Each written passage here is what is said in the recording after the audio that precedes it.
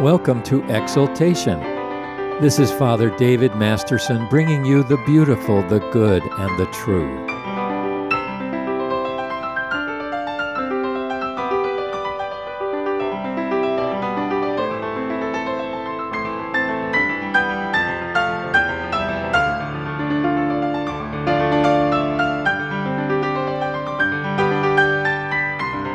Our scripture today is Romans 6, verses 1 through 14.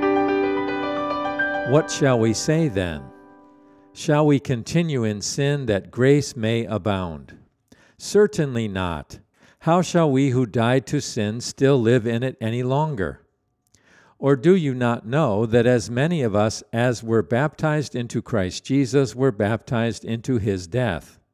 Therefore we were buried with him through baptism into death, that just as Christ was raised from the dead by the glory of the Father, even so we also should walk in newness of life.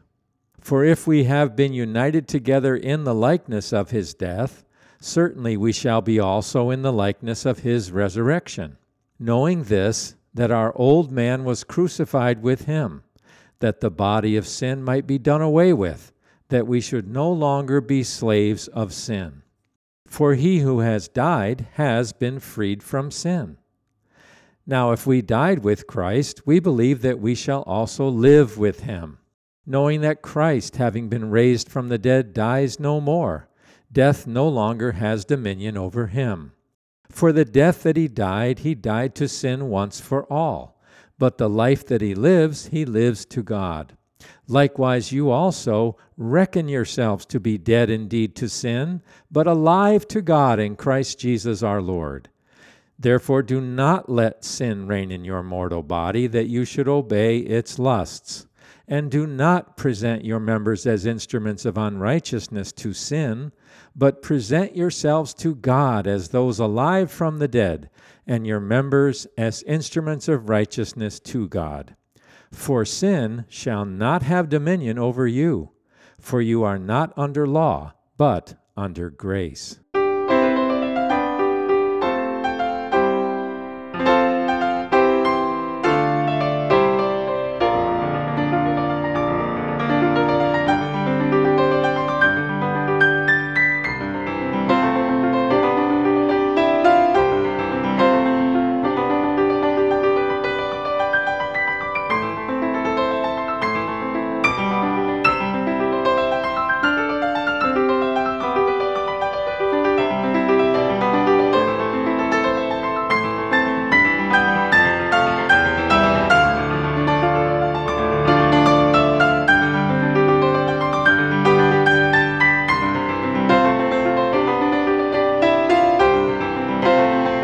One of the popular trends of the 21st century is the obsession of people with makeovers.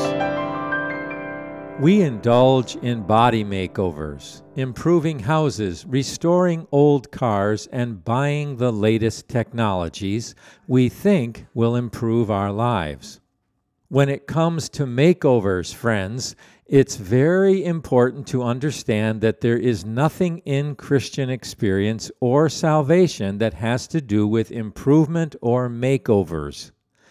Listen, this is a very important principle.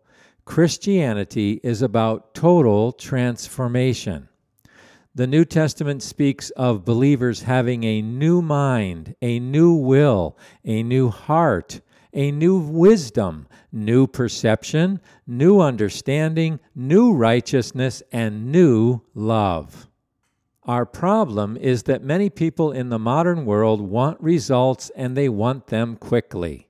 Even many pastors and churches today have developed doing life strategies, recipes for makeovers, overcoming problems that are shallow and short-lived.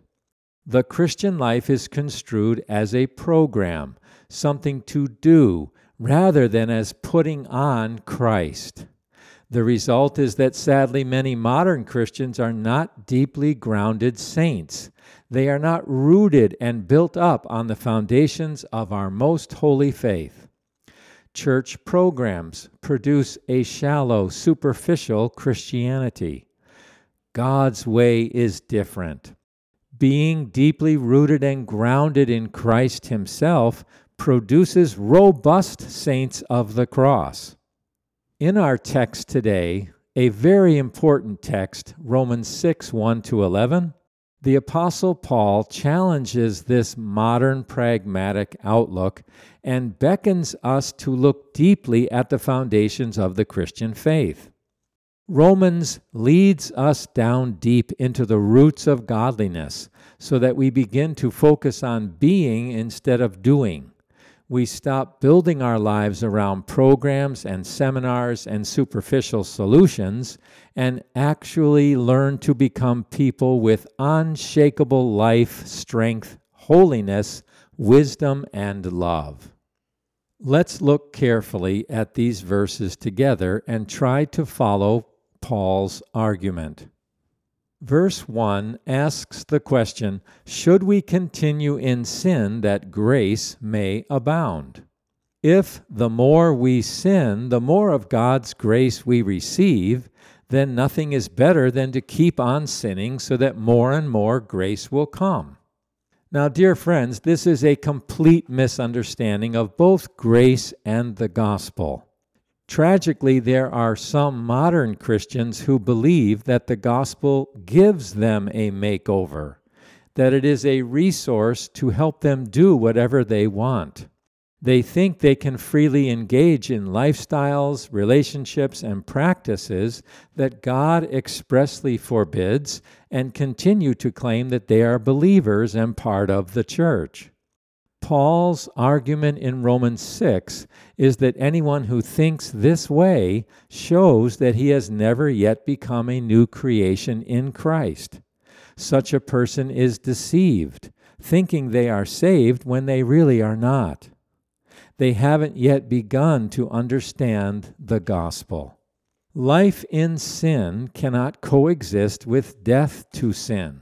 Verse 1 says, "What shall we say then? Are we to continue in sin so that grace may increase?"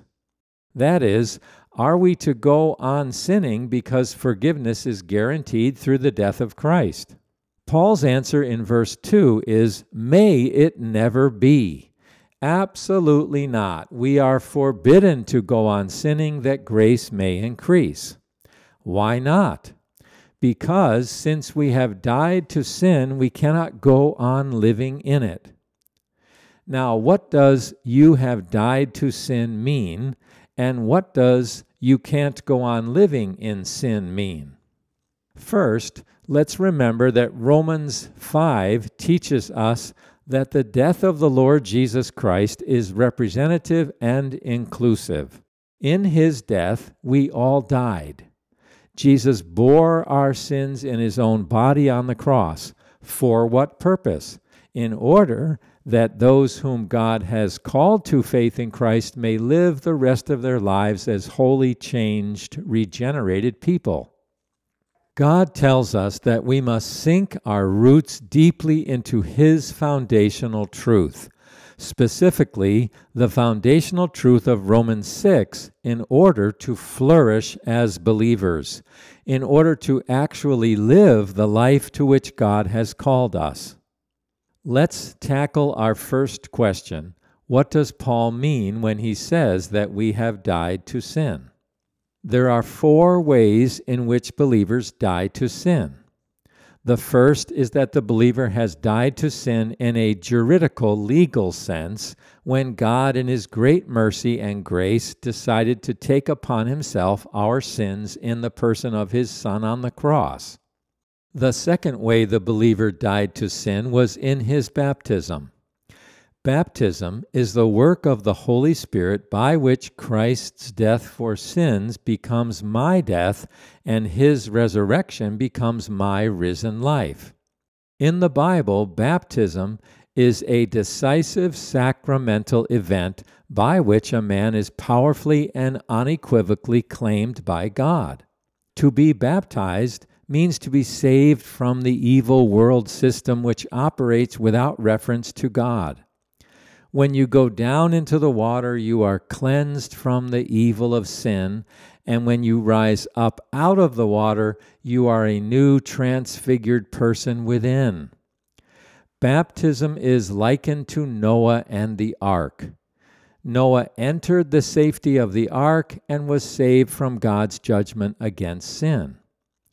Baptism is a definite conscious break with the old way of life, an entrance by faith into a whole new way of life in Christ.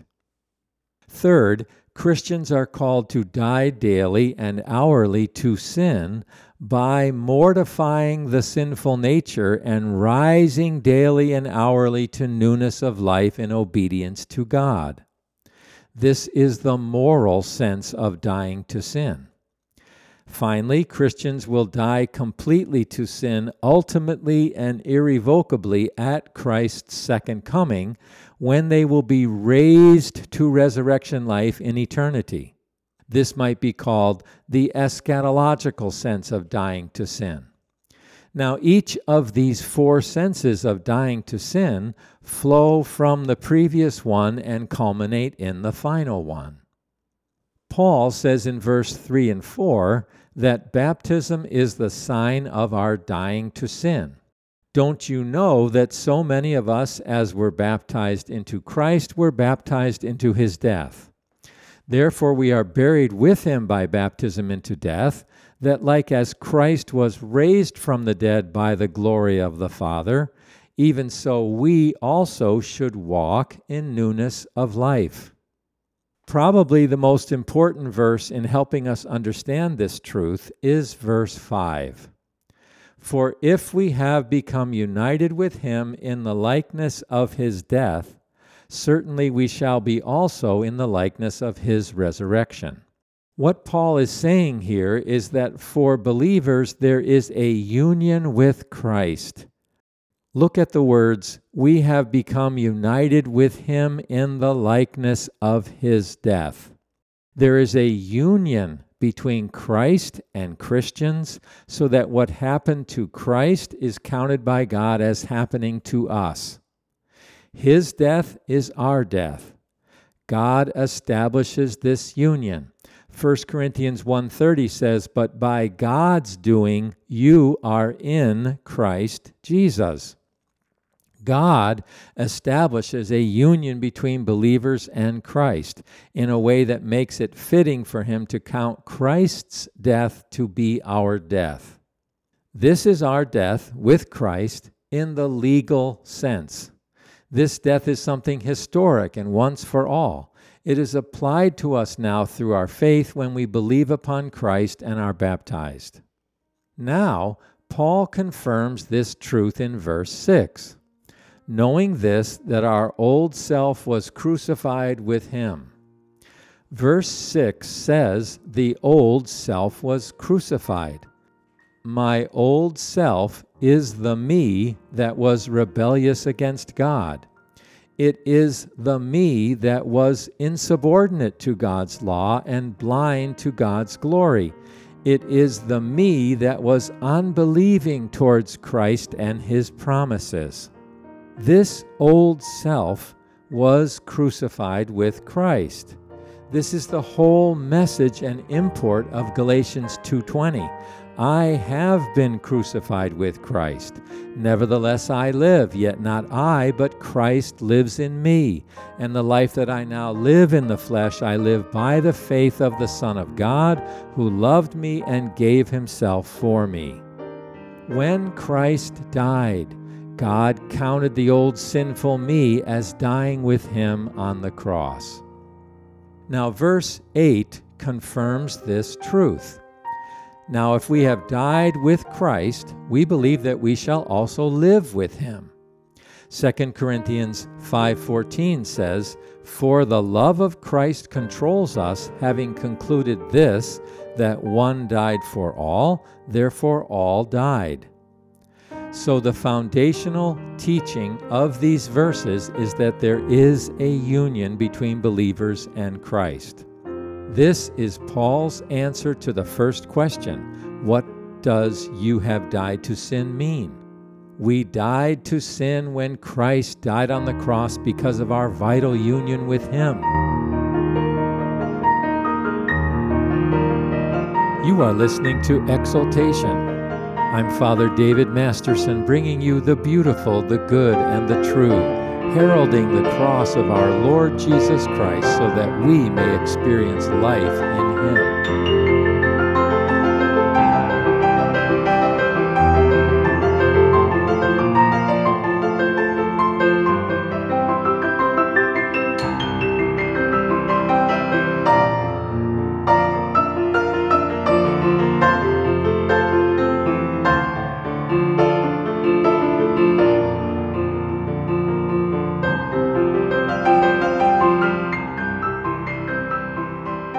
Let's continue our lesson.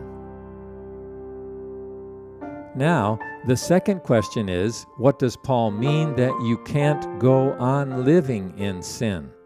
Since we have died with Christ, we can't continue living in sin.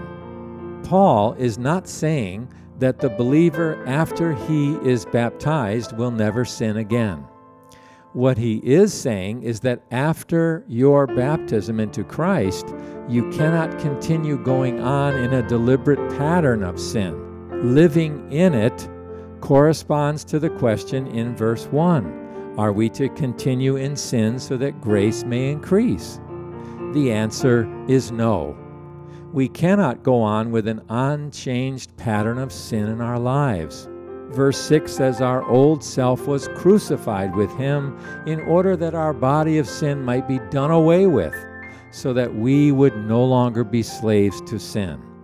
Being crucified with Christ means that we are not slaves to sin. It is possible to temporarily fall into sinful attitudes and actions without sin being your overarching master. As verse 14 says, "For sin shall not be master over you, for you are not under law but under grace." Let's remind ourselves of a crucial truth of the Christian life. Sin is the great exception to the rule of holiness. When the believer sins, it is an aberration to the norm. The norm is holiness and godliness of life as the Holy Spirit controls us. The aberration, the temporary abnormality, is to fall into sin. But any true believer will quickly recognize his sin, turn away from it, repent of it, and throw himself back into the arms of his loving Savior. So let's summarize what we have learned so far. Our death with Christ and our freedom from sin. In Christ, that is, in our union with Christ that God established, we are dead to sin, meaning this: in our truest position and our truest identity, we are completely and finally dead to sin. This is an amazing reality, dear friends. It is our status if we are truly regenerated by the Holy Spirit. This tremendous truth is the foundation for all our warfare against sin and all our progress in holiness. However, the Christian life is an already and a not yet experience of this sinless position and identity with Christ. What happened to Christ Jesus historically and finally, and to us in Him, is worked out in daily experience progressively as we die to sin and live to righteousness. We are already forgiven and declared righteous in our union with Christ by God and already delivered from slavery to sin. And we are already able by faith to grow more and more triumphant over sin. But the problem is we are not yet perfected in our daily earthly experience. We must work out in reality what God has worked in by faith. We must fight the fight of faith and become in experience by faith what we are perfectly in our union with Christ. Paul puts it like this in Philippians 3:12. Not that I have already obtained it or have already become perfect, but I press on, so that I may lay hold of that for which also I was laid hold of by Christ Jesus. Do you see the already and the not yet in this verse? Christ has already laid hold of Paul for perfection and everlasting blessing. Now, Paul confirms that great work of God in Christ by laying hold of that for which he was laid hold of by Christ. Paul must do his part in obedience to the one who has already done his part. Listen to what St. John Chrysostom says in his writing on this passage. What does baptism into his death mean? It has to do with our dying as he did. We do this by our baptism, for baptism is the cross. What the cross is to Christ, baptism is to us. Christ died in the flesh, we have died to sin. Both are deaths and both are real. But if it is real, what is our part? What must we contribute? Paul goes on to say, as Christ was raised up from the dead by the glory of the Father, even so we also should walk in newness of life.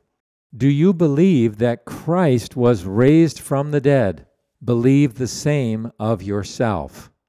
Just as his death is yours, so also is his resurrection. If you have shared in the one, you shall certainly share in the other. As of now, the sin is done away with. Paul sets before us a demand to bring about a newness of life by a changing of our habits. For when the fornicator becomes chaste, when the covetous person becomes merciful, when the harsh becomes subdued, a resurrection has taken place, a prelude to the final resurrection which is to come. How is it a resurrection? It is a resurrection because sin has been mortified and righteousness has risen in its place. The old life has passed away and new life is now being lived. But tears come into my eyes when I think of how much Paul is asking of us and how little we have changed after our baptism. We have yielded ourselves to sin, going back to the old ways that we lived before. We undergo a change for only 10 or 20 days after our baptism, but then take up former things again. But we must see that it is not for a few days that we are required to change, but rather for a whole lifetime. Let us leave this strange land of sin where we have been drawn away from the Father. For our Father has a natural yearning towards us and will honor us if we are changed. But how to go back again? Start back by avoiding vice, by going no further into it, and you have already come home. When a person who is sick does not get any worse, it is a sign that he is getting better. And so is the case with vice. Go no further, and your deeds of wickedness will have an end. The Christian life is about something that happened once for all and something that is happening every day. If you are a Christian, God created a union between you and Christ, as verse 5 says. He planted you with Christ deep down into his death and resurrection for you. Because of this union, you died with Christ when he died. Because you died, you are now free from sin in your fullest and truest identity. And because of this unshakable position and identity, you are already justified and you are most certainly being sanctified. But you have not yet reached perfection. Therefore, you must cooperate with Christ by confirming the truth of these things. And how do you do that? Look at verse 11. Even so, consider yourselves to be dead to sin, but alive to God in Christ Jesus. This is the stupendous project of the Christian life. We must reckon to be true what God says is true. We must actually put on Christ in daily experience. Author C.S. Lewis says this so well that I will quote him in an extended quotation. The Christian idea of putting on Christ, or dressing up as a son of God, is what it means to be a real son of God. Putting on Christ is not one of many jobs a Christian has to do. It is the whole of Christianity. Christianity offers nothing else at all. Christ says, "Give me all. I don't want so much of your time and so much of your money and so much of your work. I want you. I have not come to torment your natural self, but to kill it. No half measures are any good.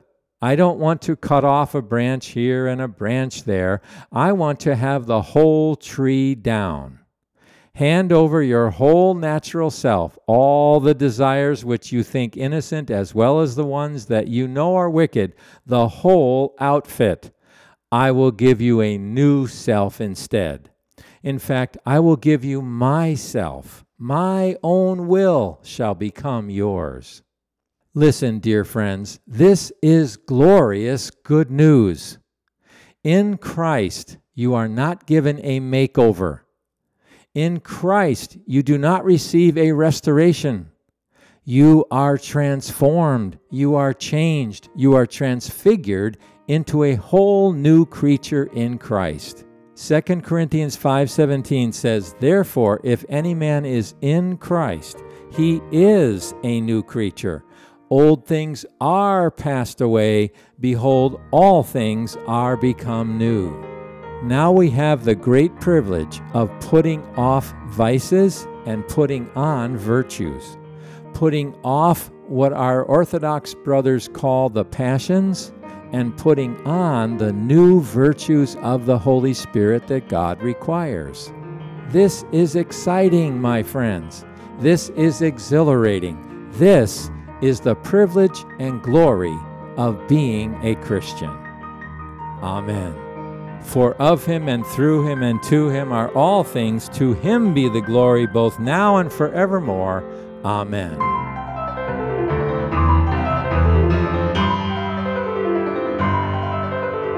You've been listening to the program Exaltation. I'm Father David Masterson with Gaudet Ministries. You may reach us on the web at gaudetministries.org. That's GAUDETE ministries.org. This gospel outreach is entirely listener-supported. Please help us proclaim the gospel on the radio to a needy world. You may donate online at our website. Your gift, large or small, is gratefully appreciated. Until next time, may God richly bless you with this word of encouragement from the prophet Isaiah. Do you not know? Have you not heard? The everlasting God, the Lord, the creator of the ends of the earth, does not become weary or tired. His understanding is inscrutable. He gives strength to the weary, and to him who lacks might he increases power. Though youths grow weary and tired, and vigorous young men stumble badly, yet those who wait for the Lord will gain new strength. They will mount up with wings like eagles. They will run and not get tired.